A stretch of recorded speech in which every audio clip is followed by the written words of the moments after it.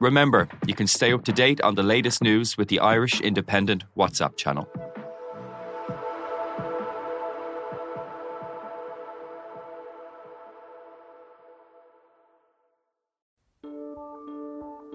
Seachtain, an Indo as Gaeilge. Táim I mon iireachta I dhéanamh teacht ar a chorp, agus súlagam amach an seo gur féidir é a chur in uig ceart lena bhaintir féin. Scialtaí, fis, tuirmí. Tá sé dochreite nach bhéadach ara I gcóir na meáin an cheist sin a eáil. Bhí an tálam a gnám go raibh áthacáir na reachtam. Iadach sé táirn gribhann áthacáir san I list dúthal agus go minic freacht gár a cligsar ducha sin éachair. Ná ní bhín ann dardarach sé sin. Bhín marabh. Seachtain. Find us on all the usual podcast platforms. Given what it's going to take to beat a Limerick, to beat any of the top sides, you're going to need probably 222, 223, in around that 28, 29 point mark. Do I see Waterford registering that mark of what my eyes are seeing right now? No, I don't, Will. It's pretty much hell for leather. You might have a 2-week break at max from then right through to year end. So managers you'd think have to be looking at the long game here and sort of saying any gaps that they can to rest and recover players, knowing what's ahead of them. You'd have to be thinking like that, wouldn't you? The business end of the National League is fast approaching as places in the knockout phase are snapped up. Mayo were the first team to book a place in the Division 1 football final, and they could potentially face old rivals Galway in Croke Park in a few weeks' time.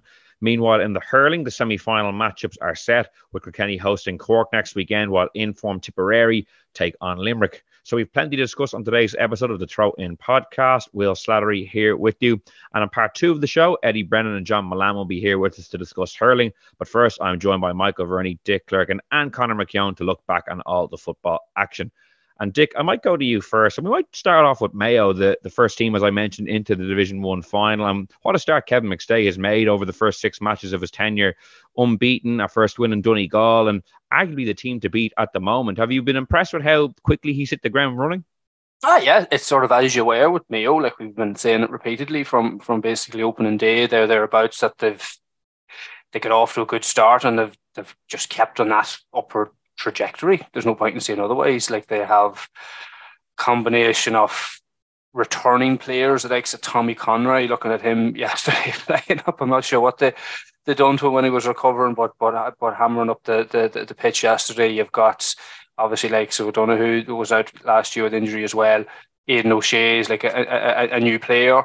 Paddy Durkin again, one of my favourite players, back yesterday flying as well. So you have players coming back in that weren't there for injuries. You have new players coming in, stepping into the panel, and you've got older players seem to have found a bit more form and energy. So you put all that in together, as everyone's saying, that they're the team to beat. They're the form team, and they're the best team in the country based on what we've seen over the last number of weeks. And it's very difficult. Only the most sort of pessimistic sort of anti-Mayo person could say otherwise. Now, would you still back them to win the All-Ireland? No, because we can't trust them based on 2021. So they have that box to tick.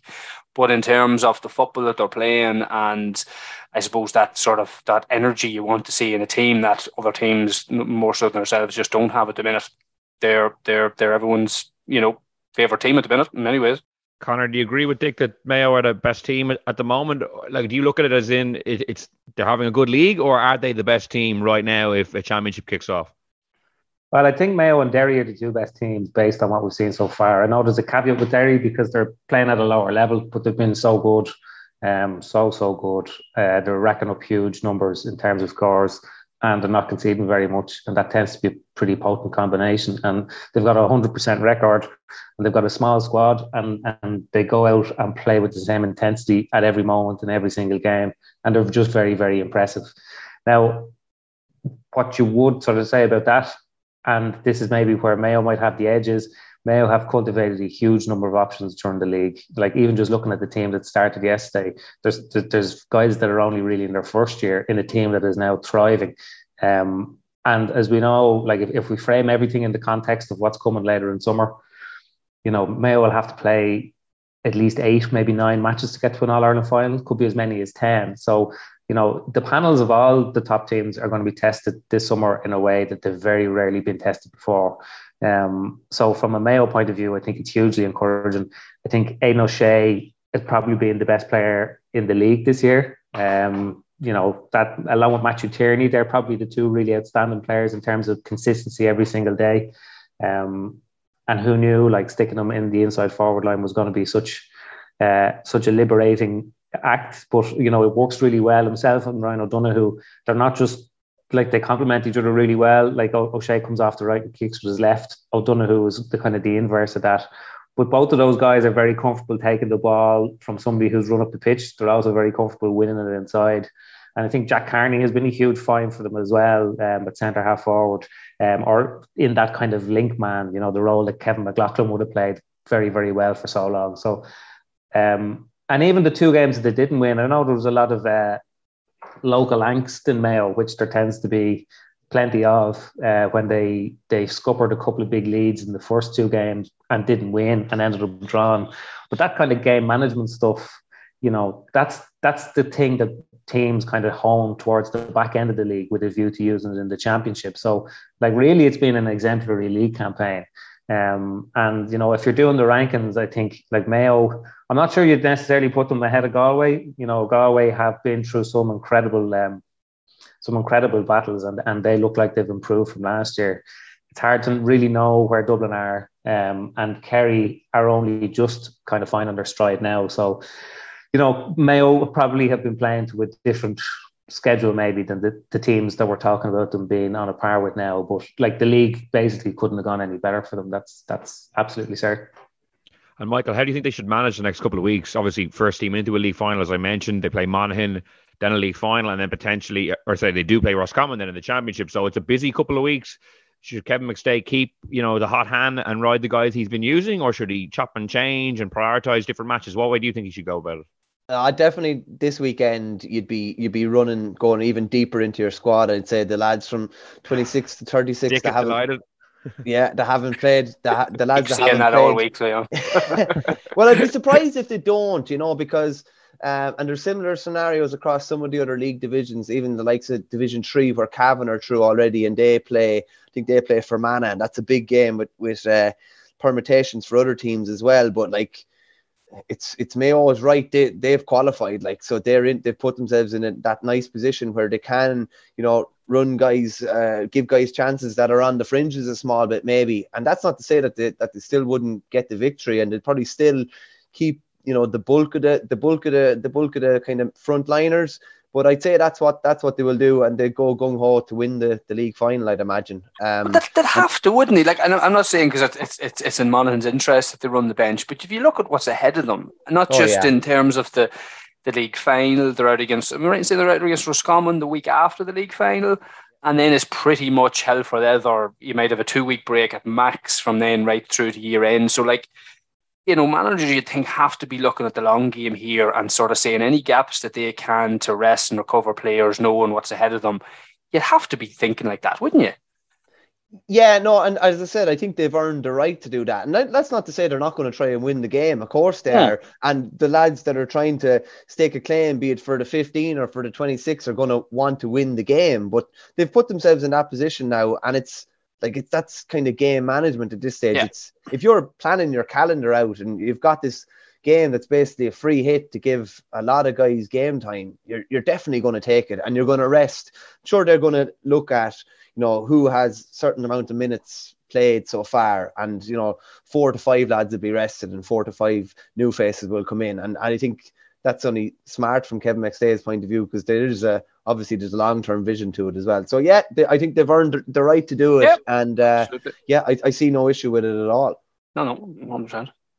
Dick, one thing I'd like to ask you about the Mayo setup, given you've been in inter-county setup yourself, Kevin McStay assembled a very star-studded backroom team with plenty of managerial experience. As a player, is that the sort of backroom team you'd love to play under when there is more than one kind of manager there? Or can there be too many kind of managerial figures like that? You have Stephen Rochford in there who's got the finals, and you have Donny Buckley, who's a big personality. Liam McHale's there, and then obviously McStay too. Like, it's an interesting dynamic, I'd imagine. I think, listen, sure, there's been plenty of management teams cobbled together, Sean Monaghan had won last year. Bandy had plenty of men in. Donny Buckley been one of them, and we got very little out of that. For every star-studded team that does well, there's another flatters to deceive. I think a lot of it comes down to that leader, and that's Kevin McStay, who's setting the tone in terms of everything else, be it the backroom team and the players. And I would put all of the credit on what Mayo has done on Kevin McStay, because ultimately he had to decide, number one, who he wanted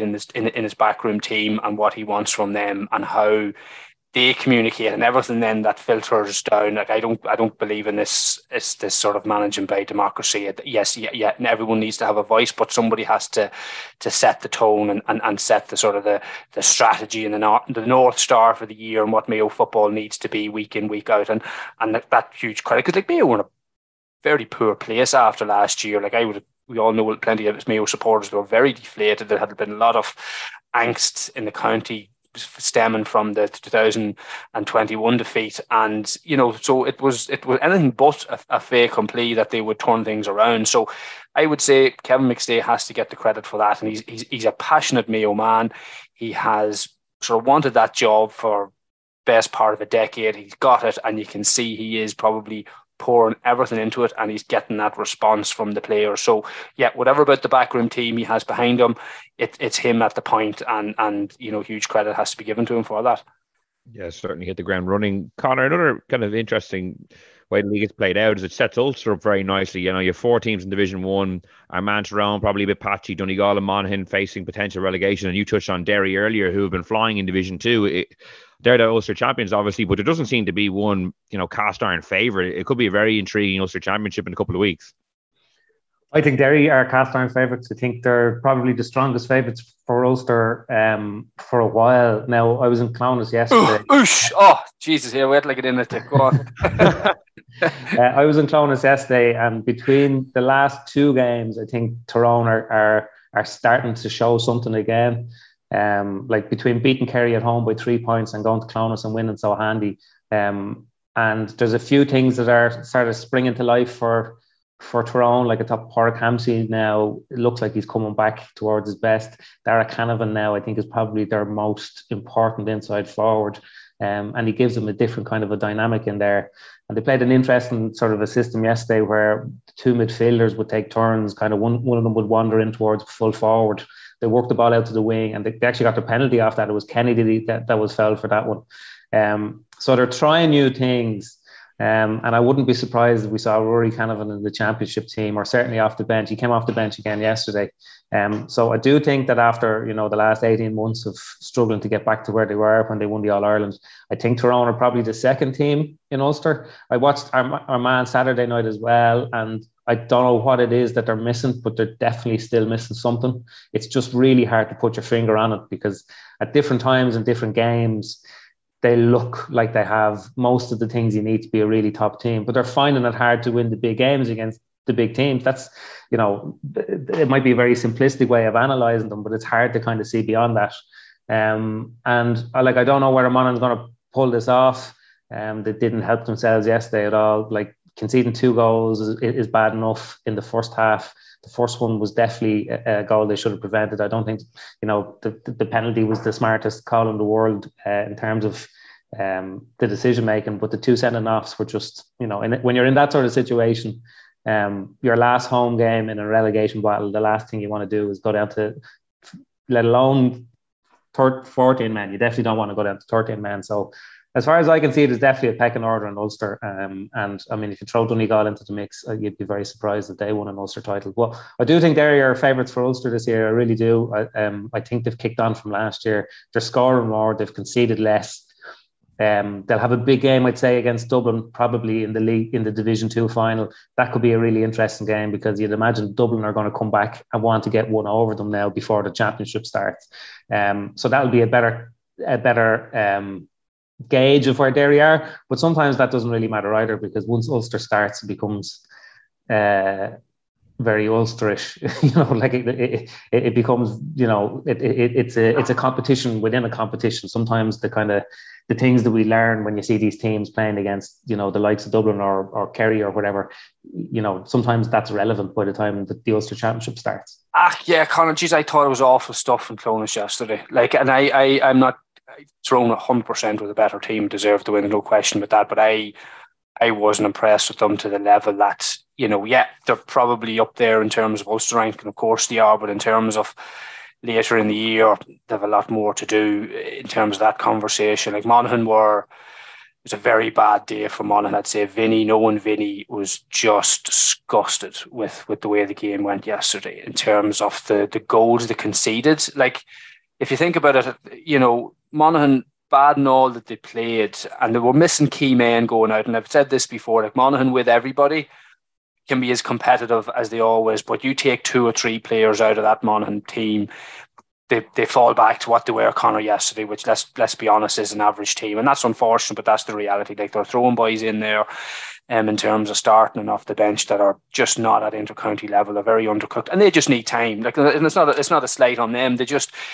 need time physically and to play at that level, and you're expecting an awful lot, and then you're asking the likes of Darren Hughes, Conor McManus, Carl O'Connell to try and pull them out, and it's just very difficult for them at their age to do that week on week. But like, it was an awful game in terms of how the team set up, in terms of the lack of proper intensity. There were a few flash points, but let's be honest, it was what you're used to seeing in terms of Monaghan Tyrone football and Ulster rivalry. I thought it was really poor stuff, like Tyrone going like 15 men behind the ball, and Monaghan just couldn't break them down.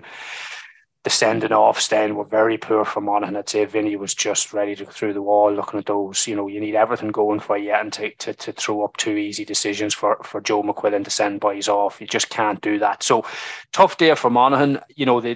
As I think I wrote in the Independent on Saturday, how their season will go really depends on the availability of their players and their main players. They just cannot afford to be stripped off 3 and 4 of their key men. So what they have, irrespective of what Kevin McStay chooses to put out in Castlebar next weekend, it really depends now, because Desi Ward, who's been one of Monaghan's best players, he went off yesterday carrying his shoulder fairly gingerly. I'd be concerned now if you were to go down without him.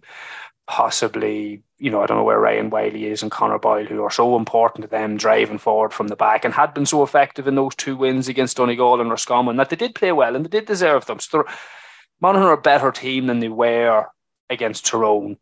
Are Tyrone a much better team than they were yesterday to be in All-Ireland? I don't know. I think they were very negative. They need to bring more, and maybe they just need to get the win and just do what they had to do to get the win, and they're building from that. So we'll give them the benefit of the doubt, but as a spectacle now, it was poor stuff yesterday. Just on the style of the game, the thing that I couldn't get my head around is, like, teams know now that at various different stages of the game, sometimes every time in the game, the opposition will defend with 15 men behind the ball. But the thing that I can't work out is, you had moments in the game when the attacking team, the players who weren't on the ball were kind of just standing around in a huddle inside the 45, and they were doing absolutely nothing. Like, they were nearly waiting for the ball to be shipped to them. But if you see what Derry do and what Dublin did actually in the first half against Derry, what the best teams do is when they get players into the opposition 45, they stretch the defence all the way out. Like, the guys in the corner are literally standing in the corner. If you were an inside forward and you're not going to get the ball in one of those very slow moves, like, instead of standing 5 yards off the end line, like, why don't you just stand on the end line? Because you're bringing your man back 5 yards. Because it's so hard to break down one of those mass defenses now. You need all of your players doing something active. And even if that's being a decoy, even if that's dragging your man as far away from if you're just stretching the cover by 2 yards, that's going to make a difference. But you had a lot of players yesterday that were on the attacking teams that looked like they were kind of just standing in a position inside the 45, half waiting for a runner to go past them and give them a little flick pass so they could kick it over the bar. But you have to be so structured and so well drilled now to break that down consistently. And it was by both teams yesterday. Like, a lot of the scores yesterday came from turnovers. There was no penetration. Eventually they cough up the ball. You've had to get so many runners up the pitch, or a small bit exposed at the back. Like, the penalty, it was nearly a one-on-one on the edge of the square. Tyrone's second goal, probably somebody dropped the runner coming up the pitch, so you can kind of understand where that comes. But I just can't understand anymore because the template is set. If you watch how Derry's set up now, when they run the ball up the pitch, they will have 4 men on the opposition's end line. Those 4 men are not getting a kick pass in, but what they're doing is they're making sure that the cover is stretched. So it looks like the Derry runners are quicker and more direct, but they're not. They just have a bigger space to run through. Yeah. And I was interested. I haven't seen actually just because they haven't been highlighted. Derry. I remember Derry against Monaghan last year in Armagh. They actually, which is so unusual. You compare it to Rory Begg and Niall Morgan yesterday. Everything was kicked out short, and so that immediately sets the tone for the play because you kick a short kick out. What happens? Everybody just sinks back. You have none of that sort of chaos around the middle and something can happen in an early ball. Whereas actually Derry last year, and I don't know if they've changed or not, kicked an awful lot of long ball. They're quite happy to get it out there knowing that if you get possession and have a good midfield, you are a really positive attacking position and they were willing to do that. And if you even go back to Jimmy McGuinness's time, for anyone that sort of says, the blanket defence is blame Donegal, they don't know what they're talking about because even if you look at how Donegal played compared to, let's be honest, how Monaghan played and Tyrone played yesterday, completely different styles. They actually kicked an awful lot of ball. They were far faster in how they transitioned. They had a tactic to get long kickouts and use the space in behind. I think Derry are doing that better. They're trying to do that. As you say, they're trying to create sort of space and when they can. Now, when they have to get men back, be tigerish and get the ball back. But I think the best teams, and you listed that, the Derrys, the Dublins, when they do it well, they do it a wee bit differently. They try to transition quicker. And I think that's the key. If you're going to get men behind, and first, Tyrone did transition quicker yesterday than Monaghan. They did. And I think that's the key. It's how quickly you can get out from the back in terms of through the foot or hard running, as opposed to this laboured, slow, almost the minute they get, you can just see it in the play. And you could see it yesterday, Conor, Monaghan players, you just knew the minute they got it, they were going to just turn and give it back or to the left. And that just sucks the energy out of a team, Yeah, I think that 1 point from playing the whole game was the first point of the game. And I think I've never been at a match before where you had 4 different players on one team scored marks. And 3 of those were those kind of very unpopular kind of marks. Now, Monaghan are dead right to exploit it, but you have a player who's just outside the 45 and he kicks a diagonal ball to a fella who's only 5 yards inside the 45, but he's on the wing and he catches the ball down around his belly. Yeah, it's a mark. Now, they're absolutely right to exploit it because they couldn't find a score any other way. But just, when they eventually do away with the attacking mark, I think they'll be able to do better. Like we were cheering them, but through gritted teeth because you sort of knew this is the only way. We looked like scored at one stage, but they were awful to look at. As you say, just kill the whole momentum and even the kicks. I think they kicked them all. But probably they were lucky to kick them all because there was boys kicking them that weren't free takers and they were from a bit of a range and they were sort of lucky to get a lot of those scores, I felt, because but hey, we were glad of them because in terms of points from play, they were like hands teeth yesterday. But anyway, that's enough about Monaghan for today. Michael, Conor mentioned a potential Dublin-Derry League final in a few weeks' time. That could be a good test for both teams. But to get there, Dublin have to be Louth at the weekend and what's amounted to a semi-final game. And it shows us how far Louth have come under Mickey Hart that they're in this position. It's been one of the stories of the league in many ways. Yeah, it's been one of the stories of the last couple of years. It's gone from 4 to 3 to 2 and they're within touch and distance of potentially getting up to Division 1. Now, I think the Dublin game is in Croke Park at the weekend, but you have to admire Mickey Hart in the sense he's been in Tyrone for the guts of 2 decades. You could probably kind of say he was pushed out the door in Tyrone. He immediately resurfaced in Louth and they've just built and it's kind of happened so quickly as well. And they're like, if you're looking at Meath and Kildare essentially playing for a fifth/sixth best spot in Division 2 this weekend, and then you're looking at, other teams in Leinster, like this is the top 2 teams in Leinster playing for a Division 2 final place. The traditional big hitters, your Kildares, your Meads, even people who are talking up Westmeath as Tailteann Cup winners is the second best team or second or third best team in Leinster. But now they're kind of earning that position at the moment, you'd have to say, consistently throughout this year's league. And it's going to be interesting to see what can they do come championship as well. But they've got themselves in a position. like most people would have been favouring Cork probably coming to RD last weekend. I think it was their first time to beat Cork in something like 66 years, I think. They've made themselves hard to beat. They mightn't have scored a hell of a lot in 110, but they don't concede much either. And it's been a fantastic story. And it's like even Paddy O'Shea going to Westmeath, or Mick O'Dwyer going to Wicklow. It's like the second act for Mickey Hart, and it's been a hugely successful second act so far. I was at their first league game against Clare and Ennis, and Louth were 3 points up in injury time, and Clare got the last 4 points of the match, and Kieran Bourne did his cruciate. And after the match, Louth were understandably disconsolate, because it was one of those games that they put an awful lot of work and energy into getting prepared for. And it looked like if you had said one of those teams is going to get relegated at the end of the year, Louth were actually playing Derry in their next match. So the mood around the team was brutal. They lost Samuel Roy since then, their top scorer, and they're now playing the Dubs for a spot in Division 1. It's extraordinary, and when you watch them and you see them in the flesh, they are the epitome of what a team who is well drilled looks like. They know exactly what they're trying to do with every possession and every play. And I'm not surprised that they've been able to absorb the loss of maybe their two most important players, Kieran Bourne and Samuel Roy, because the next players coming in, even if they're not of the same quality, know exactly what the role is in the team. And Hart has done a magnificent job to get them to where they are.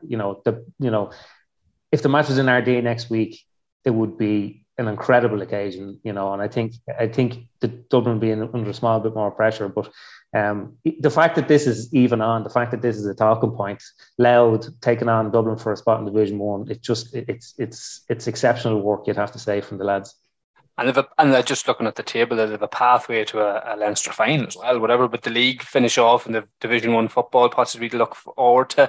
They're on the right side of the draw. I think they've Westmeath in the opener, and then they've possibly a Meath coming through on the other side. So, it'd be a nice time to be a Louth footballer to look at the season ahead for them, isn't it? And that makes that Kildare-Meath game even more fascinating, with the potential of one of them being down in Division 3 and playing Tailteann Cup football as well, because one of them's not going to get to a Leinster final, or maybe both won't. So that's even though, like, if you look at the hurling championship, which we'll talk about later, you had very few games with any jeopardy going into the final round, whereas in the football championship, in the football league, like, nearly every game has something to play for. Yeah, it's going to be a cracking final weekend of the Alliance Football League. But for now, Dick, Connor, thanks so much for joining us. Thank you, folks. Well, we're delighted to be joined for our hurling chat on the Throne podcast by John Milan and Eddie Brennan. And Eddie, I might go to you first. The kind of the main part of the hurling league is done and dusted. The semi-final matchups are set. We have Kilkenny versus Cork and Tipperary versus Limerick. But as we reflect on the 5 rounds, there seems to be a sense that it's been a pretty drab league. A lot of teams not maybe taking it too seriously. It's been a bit irrelevant almost. Like, is that being too harsh, or what's your assessment of how things played out over the last couple of weeks?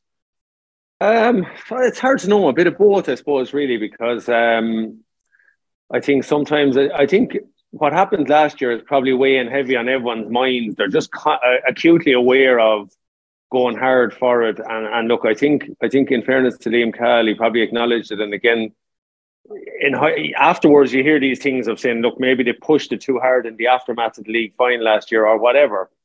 That just seems to be probably the best example of it, but it's the worst example of it. So it's maybe being a bit harsh on the league. But equally, on the other side of that, then I can see will Derek Ling take a league title? He absolutely will. You'd say even Cork now at the moment. I mean, I thought there was a marked intensity, like even the Waterford Kilkenny match yesterday. And I know it mightn't have finished as Waterford might have wanted, but it was a real battle there yesterday in horrible conditions. But I suppose if I throw on the player's hat, I think as a player, this is the time of year you want to be playing. I think given how close the championship is, I think the one thing you do not want to do if you want to start on the team, and I know there's obviously it's very much the depth of a squad is important now, because you're going to use 4 or 5 subs every single day. And with injuries, you can get your chance. But I think if you're looking to start the championship, you probably don't want to see your competition within the squad get stealing a march on you. So from a player's perspective, I think you definitely want to finish out the league. But I suppose to maybe answer the question, I think there's 3 to 4 teams that are probably there in the league semi-finals now. And any of the other 3 will want it. They're the 3 counties at the top of the table when it comes to Liam McCarthy's. But Limerick know that, well, they don't really need to put their strongest hand on the field for the rest of the league. But yes, it's a great way to blood a few young lads. So I suppose I'm a bit of both, really, is the answer to that, Will. I can see why it maybe is lacking the cut and trust in some matches, but in other matches, then I think there's obviously a benefit. But as a manager, you're fierce aware of injuries. Now, if you start getting lads with hammers, and I heard even Cork yesterday, I think they took off 2 lads kind of precautionary yesterday. Yeah, and Dara Egan was talking about how many injuries Wexford have, and he's delighted to have a kind of a few weeks of maybe no serious competitive matches. Johnny, it's funny, like Eddie mentioned there, Liam Cahill and Waterford and their experience last year, and yet here Tipperary are, flying in the league. He's their manager. He didn't decide to maybe taper it a bit this year, given what happened last year. No, but I suppose from Liam Cahill's point of view, I suppose, he was picking this Tipperary team up from kind of a low ebb. So a good league campaign would only do wonders for this Tipperary panel of players. Considering off the back of last year's league campaign, they were very, very disappointing. So I think from Tipperary and Liam Cahill, I think it was all about momentum building, trying to win as many matches as they can, and keep the feel-good factor going. And that was evident again yesterday, albeit they made a lot of wholesale changes. They went up and registered a big score. But as a whole, for me, I think the league, you go through, we're going into the semi-final stage now. I think you go through all the league matches, really, how many games stick out? You're probably talking maybe Limerick, Cork, probably Waterford, Tipperary. But outside of that, it's been thoroughly disappointing, and I think it's probably going to have to be looked at next year. Do you go back to the thunder and bolts of the previous league campaign, where you had the top 6 and then you had the other 6 in technically what would be Division 2, but it won't be Division 2, and 2 go down, 2 come up. That seemed to work very, very well. Maybe start the league a bit earlier. I think the 2-week gap is massive. And I suppose make it a bit more appealing for players and management to say, you know what, we're going to go after that league. And I'm always of the belief, throw in a really top-class holiday, like going to Dubai or going somewhere over in Asia, And if it costs money, it costs money. And I think you would definitely see more of an appeal from, for players and management to say, well, you know what, it's worth going after and worth going winning, albeit you get a National League medal. But if you told management teams and players that, you know what, you in the league this year, you're going to be flying off to Dubai or you're going to be flying off to Cancun, I think it might see a different mindset. Also on top of that, I'm very interested in an awful lot of the injuries picked up throughout this league, and that tells me one thing. I'm thinking that an awful lot of the approach by an awful lot of management teams is that we train hard during the league and we still go out and play the matches. And that is high risk. And I think that's starting to play out, where an awful lot of teams are starting to pick up injuries to key players just around the corner from the championship. You also have, Will, as well, you have the suspension or potential suspension to David Fitzgerald now as a result of what was a meaningless league game. And I know that they said they were going to appeal it. I'm looking at that, and I'm not sure how they're going to launch a successful appeal as well, when it's obvious that he did whatever he did and within the letter of the law. So like this is the thing now. If you have what's a meaningless league game and you have that sort of ramification, even going forward now, I'm sure Clare will be a lot more careful in a game like that they wouldn't risk losing someone or something like that. So. And on your question to John as well, the league has been disappointing when you can pick out, and it's only like max 3 games that really stand out from the league, of 3 games where you're looking at, these 2 teams went hammer and tongs at it. That's not the foundations of having a good competition when you can see it like that. You want a competition where we have a competition now in the league where there's a lot of teams don't want to win it because of the ramifications of playing a game a week after, or playing a game 2 weeks after, or picking up injuries, the proximity of league to championship. And that's it's never going to be a successful competition when you have those little caveats with it. That's the big shadow in the background. I think I agree with John and Mick on that. That's the big shadow that's probably putting the handbrake on a lot of management teams. Like, as I said, for me, some management teams would love to get, high intensity matches into them, but a lot of them will revert to using the challenge matches, wherever they can meet teams and have challenge matches maybe in the next week or have an internal match. But I think I agree with John too. The league needs to be incentivized, but the biggest incentive there is that, or the disincentive, if you like, is having the championship coming so close behind it. I think, the calendar year, we're still seeing issues that are coming with that. But I think you have to open that window. You have to open that window to at least 4 weeks, if not 5 weeks, because it's allowing lads that if someone does tighten a hamstring or something like that, it's not going to take them out. Whereas at the moment, as you get to this stage of the league, your S&C now and your physio are going to be inputting big time into you. Your workload and all that is important. There's the pre-season as well. Buy a few weeks back by getting rid of the pre-season. I remember you having a fair cut at the Walsh Cup a few years ago, Eddie, when I think you played Offaly down in Burr. You were the 21 manager at the time. Like, buy a few weeks back by just getting rid of that. And if your opening games of the year are going to be your first or second league game, then so be it. And that's where, you know what I mean? Like, absolutely, buy a couple of weeks back in that respect. I would also, if they're going to put together a committee to incentivize the league, I know that myself and Eddie and John have definitely put forward to send us to Vegas or Cancun or wherever the winners go as well. We can scope out the location beforehand.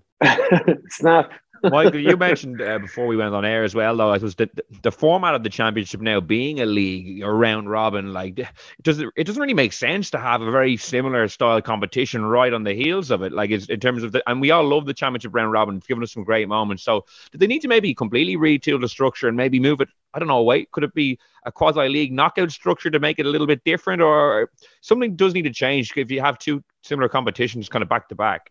Yeah, we've two leagues now, really. And what are you going to be judged on? You're going to be judged on the league championship. So the league, how should we call it? The spring league or, the winter league, it's a completely different competition now, but it's playing a similar structure to the championship. And I think that's eroded some of the interest in it as well, along with the proximity to championship. So maybe it's something where they need to look at doing something completely different. I'm not exactly sure what that is, but if you're playing league championship, I'm not sure the benefits of, playing league in the current guise that it is now, or maybe you need to go to smaller groups. Maybe it's groups of 4 and you play less games and you're able to give more time between the championship. I'm not sure, but in its current structure, I'm not really sure it's fit for purpose at the moment. I really think the championship should be nearly pushed out another week. I still maintain that starting on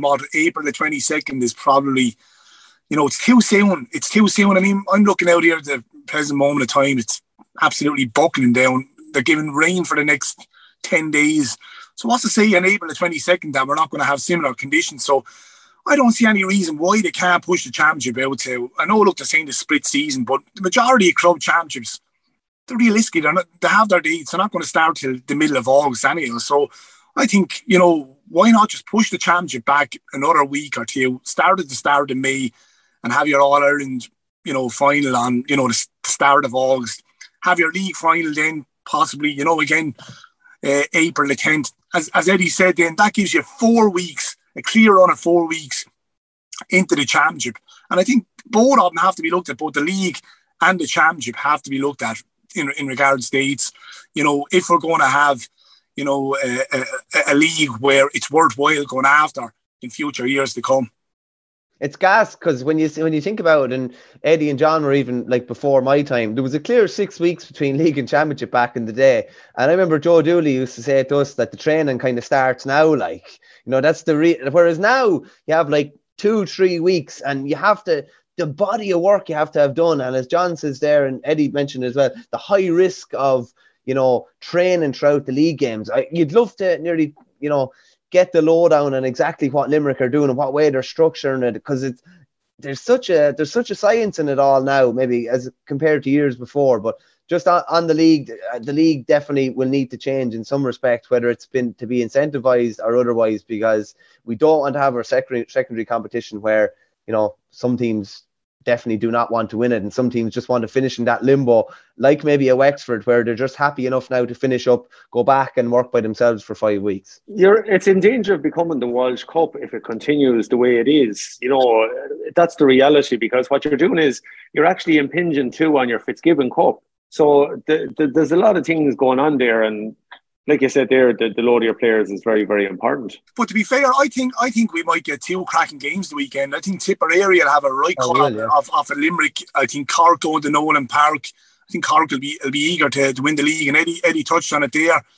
Derek Ling most certainly won't turn his nose up to a league title. So I think we'll get 2 cracking fixtures the weekend. And look, if you have probably a Tipperary Kilkenny final, or a Kilkenny Limerick final, or a Cork Limerick final, I think we'll get a very good final. So I think we, this time next week or 2 weeks' time, I was saying, Jesus, it was a great end to the league. Yeah, Cork have won a league title in 25 years, which is kind of hard to believe. Eddie, of the 4 semi-finalists, who do you think will benefit the most from, taking home a league title? I think either Cork or Tip. I think, like I said there, Derry Kilkenny, we'd love it. The league has always served Kilkenny well. They always zoned in on it and tried to get something from it, and it was a way of finding new players. And look, the very shining example of that is Billy Drennan, and how he has adapted to inter-county hurling has shown himself to be very, very capable at this level in what are tough conditions for a young guy to be moving in on the team. But I think I know there's the battleground that is Munster, but I think Pat Ryan or Liam Cahill would really love. And you can turn around and say, is it shadow boxing knowing that they're going to be squaring up to each other? But a Cork Tip league final in either Páirc Uí Chaoimh or Simple Stadium, I think both managers would love it, because you're now getting Cork need to find out on the biggest stages, and a national final is a national final. I still think if they're going to war with Tip, they will not want to hand them a national title, or vice versa. And I know, look, if my own county, we'd love it as well. Limerick probably would take it. I don't think they'll be too fussed. I don't think they'll be overly fussed one way or another. Tip, do you go all out against Limerick next weekend and show a little bit of your hands, whereas full well Limerick are going to measure you, knowing that they'll only have maybe 12, 11 fellas that'll start championship. So it's hard to know, but I think of them all, Cork or Tip could benefit the most from this. Yeah, Michael, what's your perspective on it, especially with Tipperary Limerick playing again in Munster? Do you expect there to be a little bit of holding back, or will they be going for full-blooded? Full-blooded enough. Limerick are in a position where they're only kind of reintegrating Gillan, they're only reintegrating Dermot Burns and a couple other players into the fold. Cottle O'Neill has played very little league, same with Conor Boylan. So they've Cian Lynch sat out the weekend, Sean Finn sat out the weekend as well.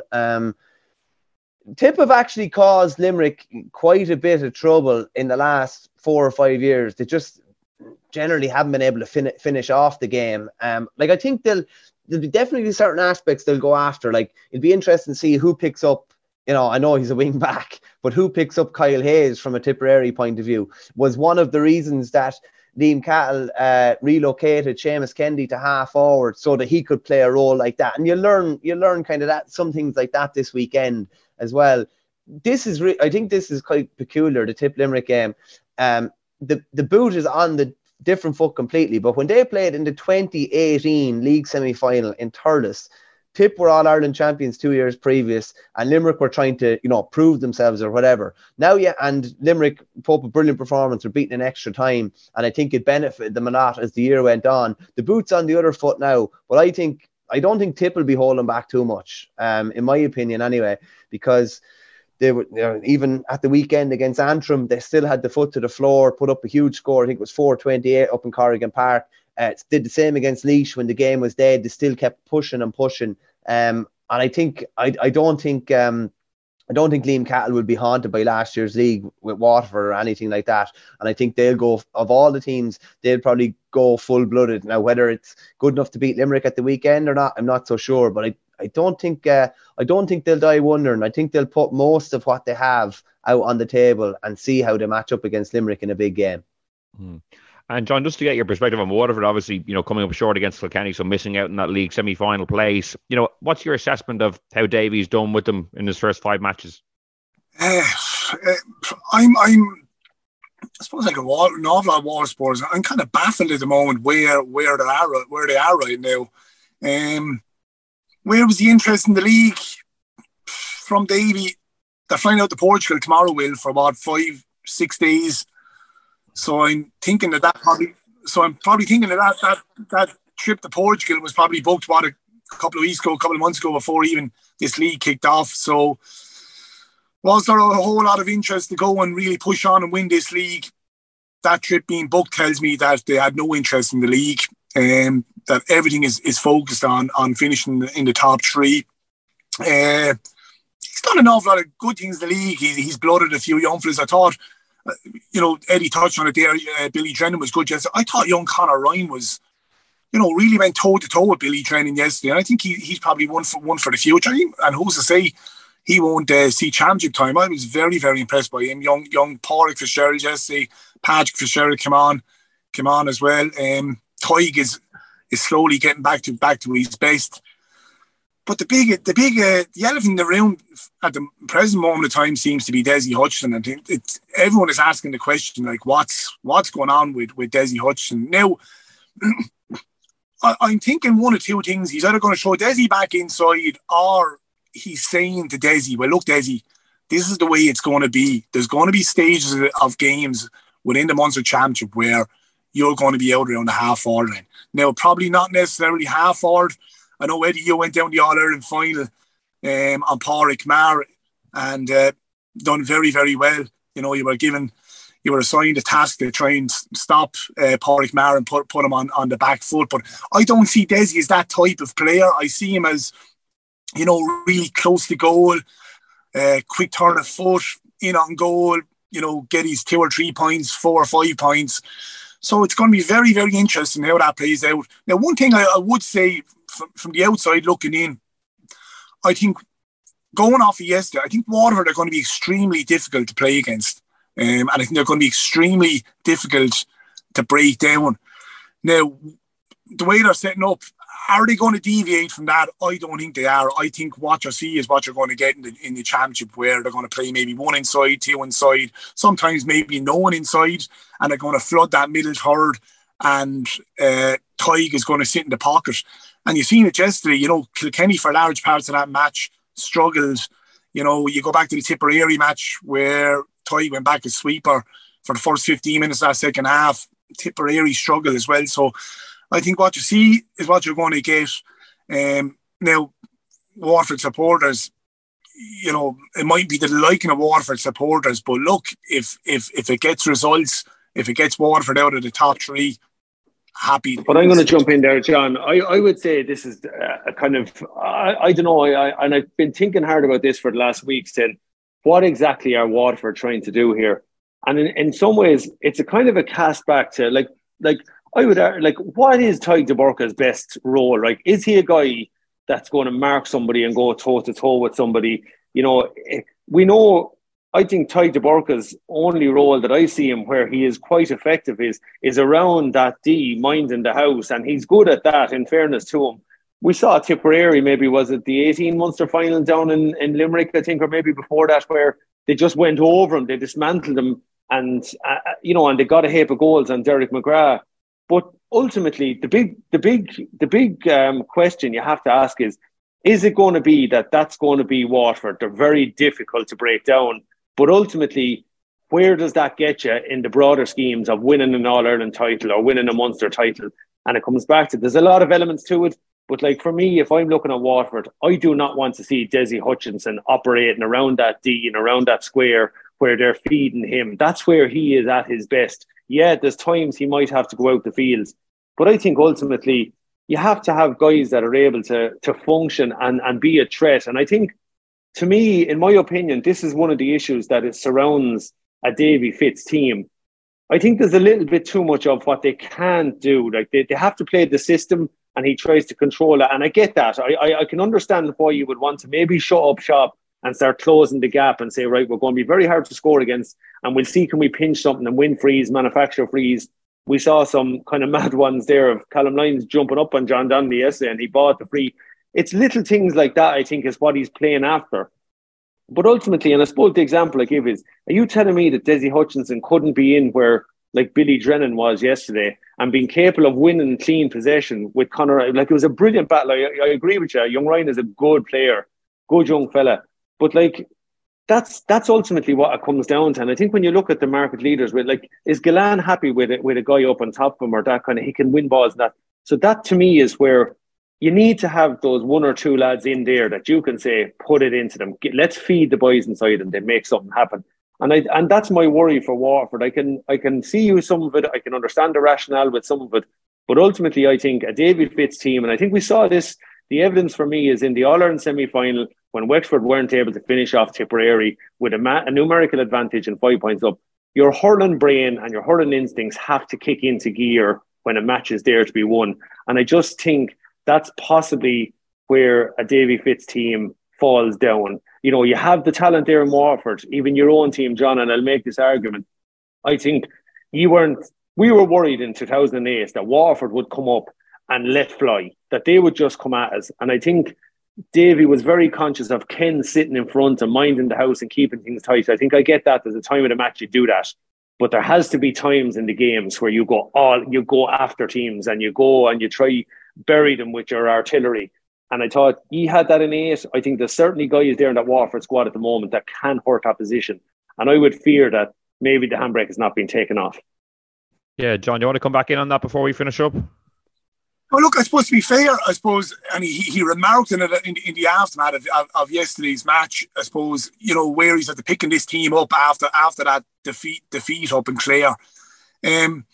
You know, my feeling of it is look, the common denominator with David Fitzgerald teams is that, you know, he very rarely I hate to use the word conventional because it's very rare that you see, you know, a conventional set up in any team nowadays. But he very rarely goes with a 3 inside or 2 inside.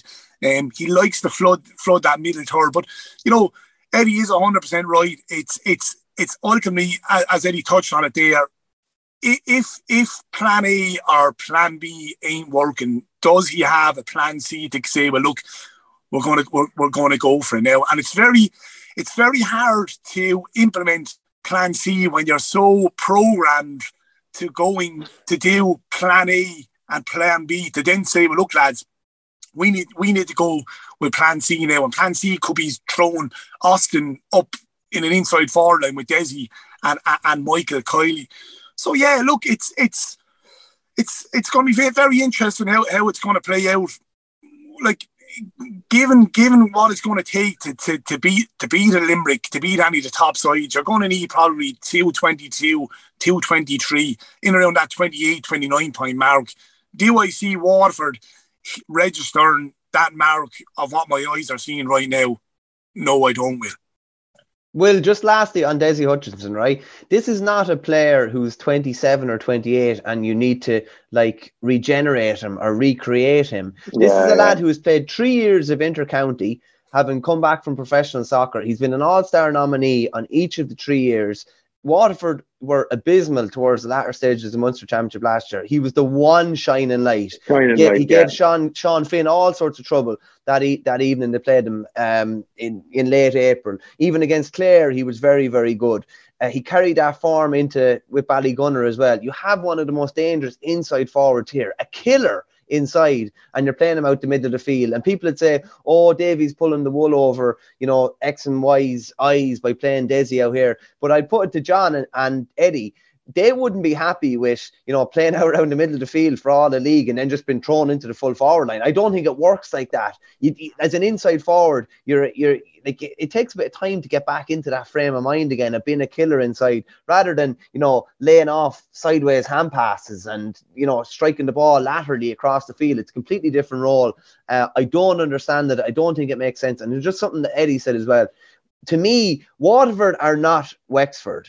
Waterford have, like, Wexford to me were a bit limited. I think what Davy did with them was fantastic to win a Leinster.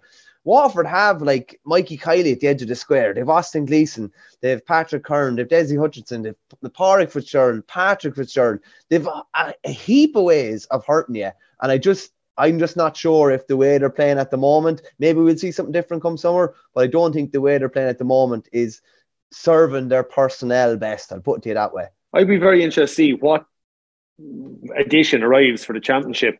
But again, like another guy I feel sorry for too, and I think Patrick Curran is a real confidence player. I think he's a guy who can hurt you. And I think I haven't seen him get a flow. And I think, some manager, because he's way too skillful. He's way too capable of shooting the lights out, I think, if he gets on the right type of ball. And I think sometimes as a player, right, you want to see, right, show me the purpose of what we're doing here. Because I don't mind if you turn around and say you want me at wing back, great. That's my job and what I'm doing here, great, okay. But I think you have to see that this is something that's going to allow us to go and attack a game, go attack a championship. And I think that's ultimately what you want to see. So it'll be I'm waiting to see. I'm presuming the master tactician that Davey is, with all the game plans that he has claimed to have had over the years, there's something big going to be rolled in the championship. But I would like to think that, as a Waterford supporter, and obviously John is the best placed of all to talk about this, you want to say, let's use what we have. Yes, defend as well as we can, maybe drop your midfielders back a little bit. But look at Waterford on the days that they have really, really hit the highs. It has been through Austin marauding through, Jamie marauding through, going after matches. And imagine if you're in opposition trying to deal with that, whereby they can come at you. That's a headache, Yeah, and my only fear with Desi, and look, you know yourself, Eddie, albeit we don't know what's going on behind the scenes, we're only surmising, but like you take Desi, right? Probably the conversation could be that, look, we're not showing our hand in the league, and it's going to be different in the championship. But that's grand. But my only fear is that if you start messing with a top class player that Desi Hutchinson is, what you don't want is a player of the caliber of Desi Hutchinson starting to doubt himself, saying, Jesus, and looking, getting confused. Yeah, and looking at stupid stats that are going around at the moment, saying, look, he didn't do this or he didn't do that, and seeing negativity. That can, you don't want him self-doubting himself, saying, well, oh, Jesus, am I running into a bad form coming into the championship? My only fear then as well, from a Waterford supporters point of view, all right, we've 4 games on the road, all right, which is going to be expensive enough now. You take the current climate, people struggling at the moment, it's an expense. So my only fear is that if the Waterford supporters don't see something to their liking, they might say, well, look, you know what, I'm not going to go to the second game, I'm not going to go to the third game, I might go to the fourth game. Well, if they see something that they like against Limerick, and they see something, gaining a bit of momentum and saying, there's something good happening here, they'll go to the second game, they'll go to the third game, they'll go to the fourth game. And those are the fears that I have. And go back to Patrick Curran.